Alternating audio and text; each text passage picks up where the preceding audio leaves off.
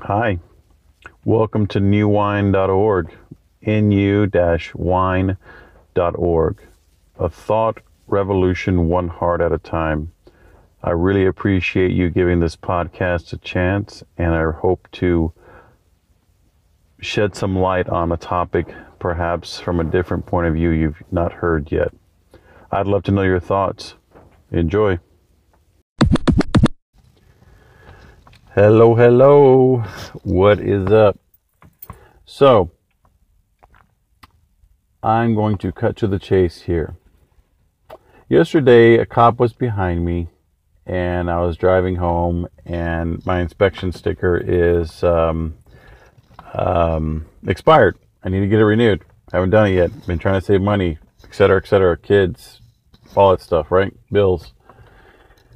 And and so and then I have a shady past, and so there's a lot of these weird emotions going on that I was dealing with, and I was praying, and what dawned on me was that even though if I've kept the law, let's say if now from a religious perspective or church perspective, if I keep the law, meaning I do the right thing, I do the good thing or whatever, right?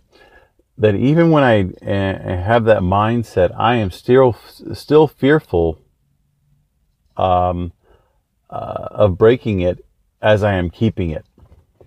That sounds like some serious freedom, doesn't it? Man, I feel so free, don't you? Keep the law with me. And so, well, then what are you saying? Just go ahead and break the law? No. But I will say that in my past, I'm going to be straight up here. When I have rebelled against God, when I have been stubborn with Him, I have felt freedom, right? Well, what the heck? And some of you know exactly what I'm talking about. And what it is that freedom that you're experiencing is kind of what Galatians 5 talks about. It says, therefore, brethren, stand fast with the liberty wherewith Christ has made you free, and be not entangled again with the yoke of bondage. And use not your liberty or your freedom as an occasion to the flesh, right? And so some people look at that as some serious dogma and religion. But so let me do a little, let me explain that or build or expound on it. So, okay. So the thing is the law of the land, and then being fearful of breaking it, right?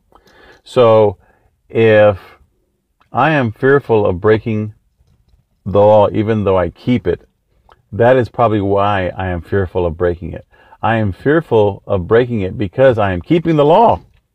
I'm not, and so the law really is made for those who break the law, who have a desire to want to break the law. All right. I have done some videos on this. I think on the YouTube channel, Where Do I Get My Life From or My Energy From? And then on pushingpeanuts.com, I wrote a blog about fulfillment. If you just look up that word, or why is the spirit life? And essentially in Christ, we partake of the knowledge of the fulfillment of the law that He did. Christ fulfilled all of the law in His flesh, and He became a penalty for sin for us, right? So in that fulfillment of the law, we partake of the knowledge of that fulfillment of what He did inside of us spiritually. And so if that's true, then how can I be fearful of being judged of something that's been fulfilled, right? I'm not required to fulfill something if I am partaking of the knowledge of its fulfillment. Therefore, why would I keep it?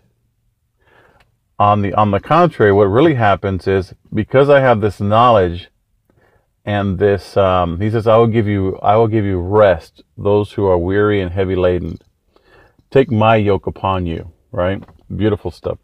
So, over in the Gospels, I think Matthew maybe. And so there's rest, right? And the knowledge of this fulfillment actually has the opposite effect upon my heart and my motive, because I am seeing the goodness of God. I am seeing the complete work.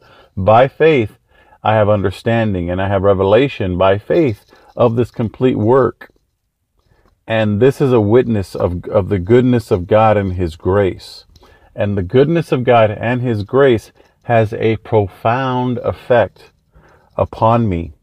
Therefore, if any man be in Christ, he is a new creation.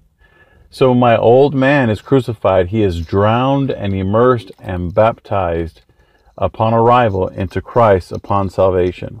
And along with that drowning, which is what baptism means, that old motive is dead as well. Okay.